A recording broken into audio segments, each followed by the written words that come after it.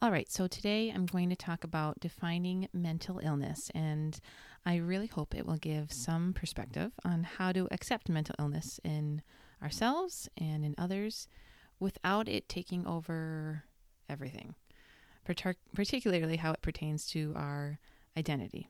Or shall I say, doesn't pertain to our identity. So, without further ado, let's get to it. Welcome to the Mental Health for Holiness podcast, a podcast for women who want to find hope in their mental sufferings and improve their psychological well-being so they can love Jesus more. I'm your host, Talia Cruzy. I'm a wife, a mom, and I've been managing bipolar disorder for over a decade, while also continuing on my own journey towards holiness, and I am so grateful to be able to coach other women to do the same. I want to thank you so much for taking the time to listen, and I hope you enjoy today's episode. Okay, so I think the biggest thing that I really want to emphasize today is that mental illness is not a black and white thing. It's not like cancer or COVID where you either have it or you don't. You take a biopsy, in the case of cancer, you take a biopsy or you take a test in the case of COVID, and it's either benign or malignant. It's either positive or negative. I think this is a really, really important distinction, because black and white thinking can easily lead to labeling in a way that affects our self-image in a very negative way. So, for example, for anyone who gets a diagnosis of depression or anxiety or bipolar, what have you, there's the temptation to think, oh, I'm one of those people now. I'm depressed. I'm bipolar. When it comes to mental health, it's easier for our struggles, our issues, to somehow define us in a way that isn't correct. Our struggles and our crosses can define us in how we choose to react to them, but the mere presence of a struggle or a cross does not define us. No one goes around and says, I'm cancerous, or I am COVID-ish, or however you would make that an adjective. No, we say I have cancer, or I had cancer, or we say I have COVID, or I had COVID. A little tangent that I find so interesting is that pregnancy is something that is black and white, right? A woman is either pregnant or not. No one says, I'm kind of pregnant, or I have a touch of pregnancy. No, we would say I am pregnant. I am with child, because that does affect our identity. And I'll leave it at that because that is a whole different episode. But the point being that language is important. How we talk to ourselves and how we talk about mental health is important. This is probably the first struggle I really grappled with after I received my own diagnosis. It was a bit of an identity crisis, and I'll share more about that in my next episode. But I think this is a huge, huge point that needs to be made when we are talking about mental health, is that its mere presence does not define us. It does not affect your core identity, which is truly untouchable and defined by the fact that you, as a human, you are an image of God. That is the source of your dignity. But for the sake of being super objective here, it is not something that should ever allow you to think of yourself as damaged or ruined or defected or excluded from fulfilling your purpose or your dreams or your desires. We are fallen, yes, but it's really, our mental illness is really nothing more than a cross that needs to be carried, just like everyone else has their own unique crosses to carry. Okay, so I want you to remember that a mental illness is something that somebody has, not something they are. Okay, so second big point that I want to make related to mental illness, not being black and white, is that mental illness is a spectrum thing. It's a grayscale. So, for example, a good image that makes this easier to visualize would be like blood pressure. Okay, there is a normal range that the scientific community at large would say is optimal for function. We would say this is quote unquote healthy or normal. Again, because labeling in and of itself is not bad, right? It's how our brains organize lots of information and data. So that's important to remember, that it's not bad for the sake of objective data. It's when we let it cross into our identity that it can become problematic. Okay.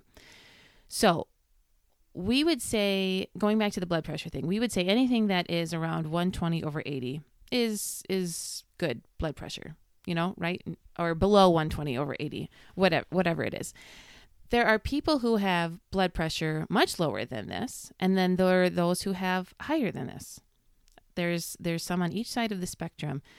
There are certain points at which the condition needs attention.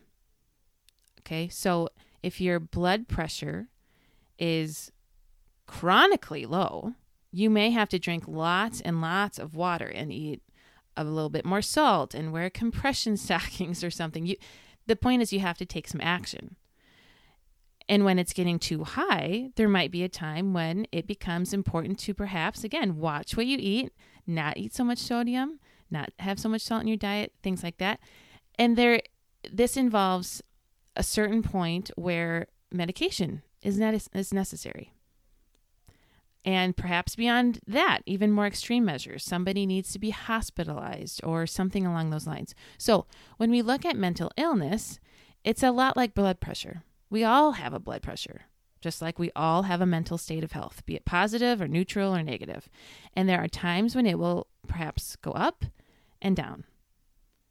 Okay, sometimes it's an acute high or acute low, and those happens. But the chronic, when it's chronic, that's when it becomes a problem. We need to look into. Another visual I like to use would be like your resting heart rate. When you go for a run, your heart rate is going to go higher. When you sleep, it's going to be lower. But you define your overall health on what would be your baseline, what we call your resting heart rate. I have my degree in exercise physiology, so that's all I did a lot of heart stuff in college. So again, the scientific community has determined through research and discussion when a resting heart rate is too high and perhaps medication is necessary, or perhaps it's too low and you need something to make it within that optimal functioning range.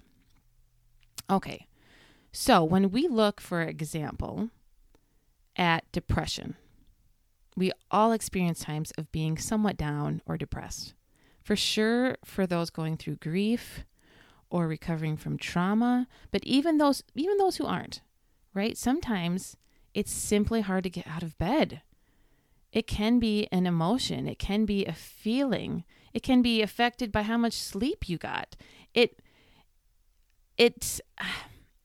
So my point is, it can be an acute condition that we all experience. Depression itself, having it acutely, is not necessarily a mental illness.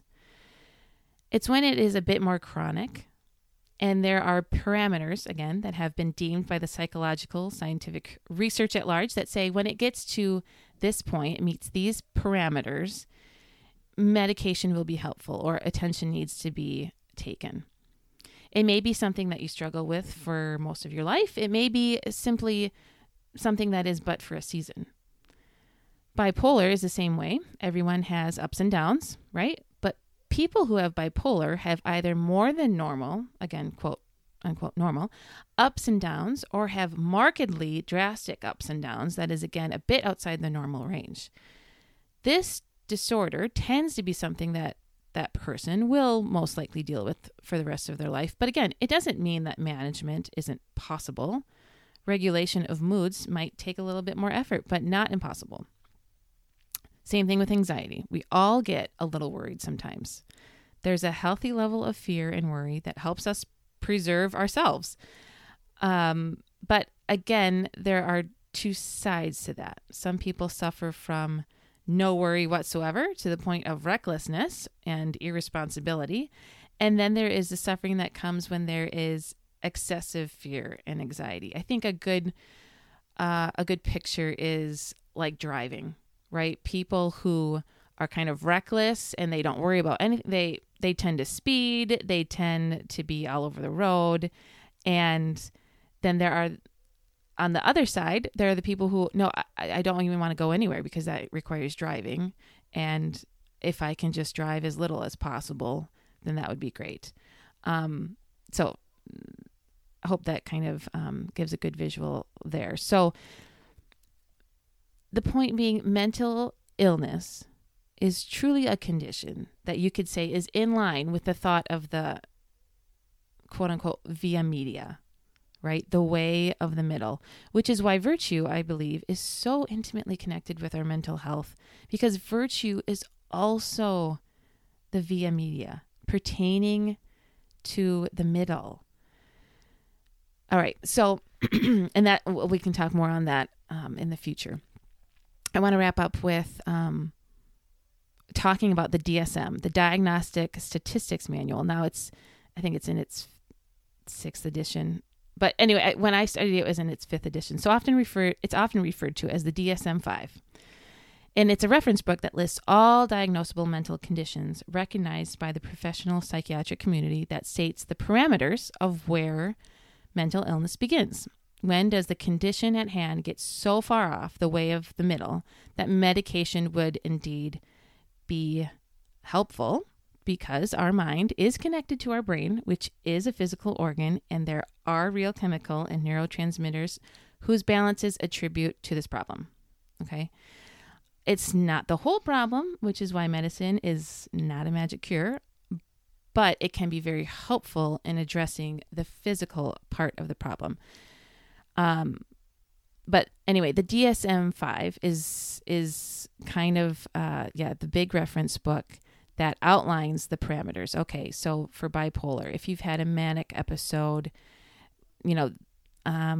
once a year or once a month, it kind of outlines those parameters and what a manic episode is, what a depression is, how long it has to last, how often it has to occur, all those. It's kind of cut and dry, and but it's kind of, we got to have something, and then it's up to kind of the psychiatrist or psychologist to go ahead and make their diagnosis. So that's how that kind of works.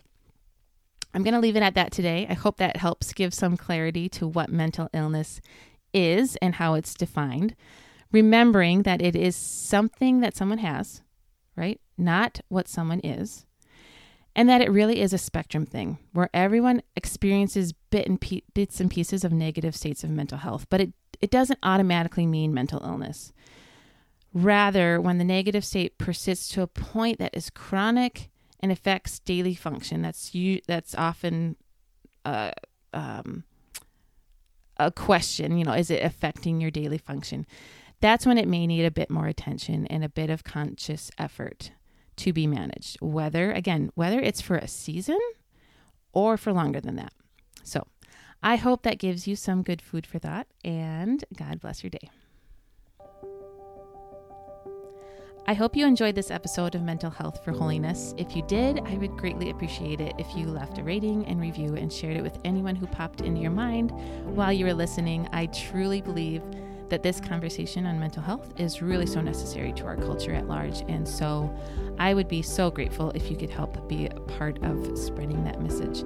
I also want to encourage your participation in the conversation. I would appreciate any feedback, or if you have your own mental health story that you would like to share and how it has affected your own journey towards holiness. Feel free to reach out. You can contact me at mentalhealthforholiness.com/contact. And know that I am praying for each and every one of you.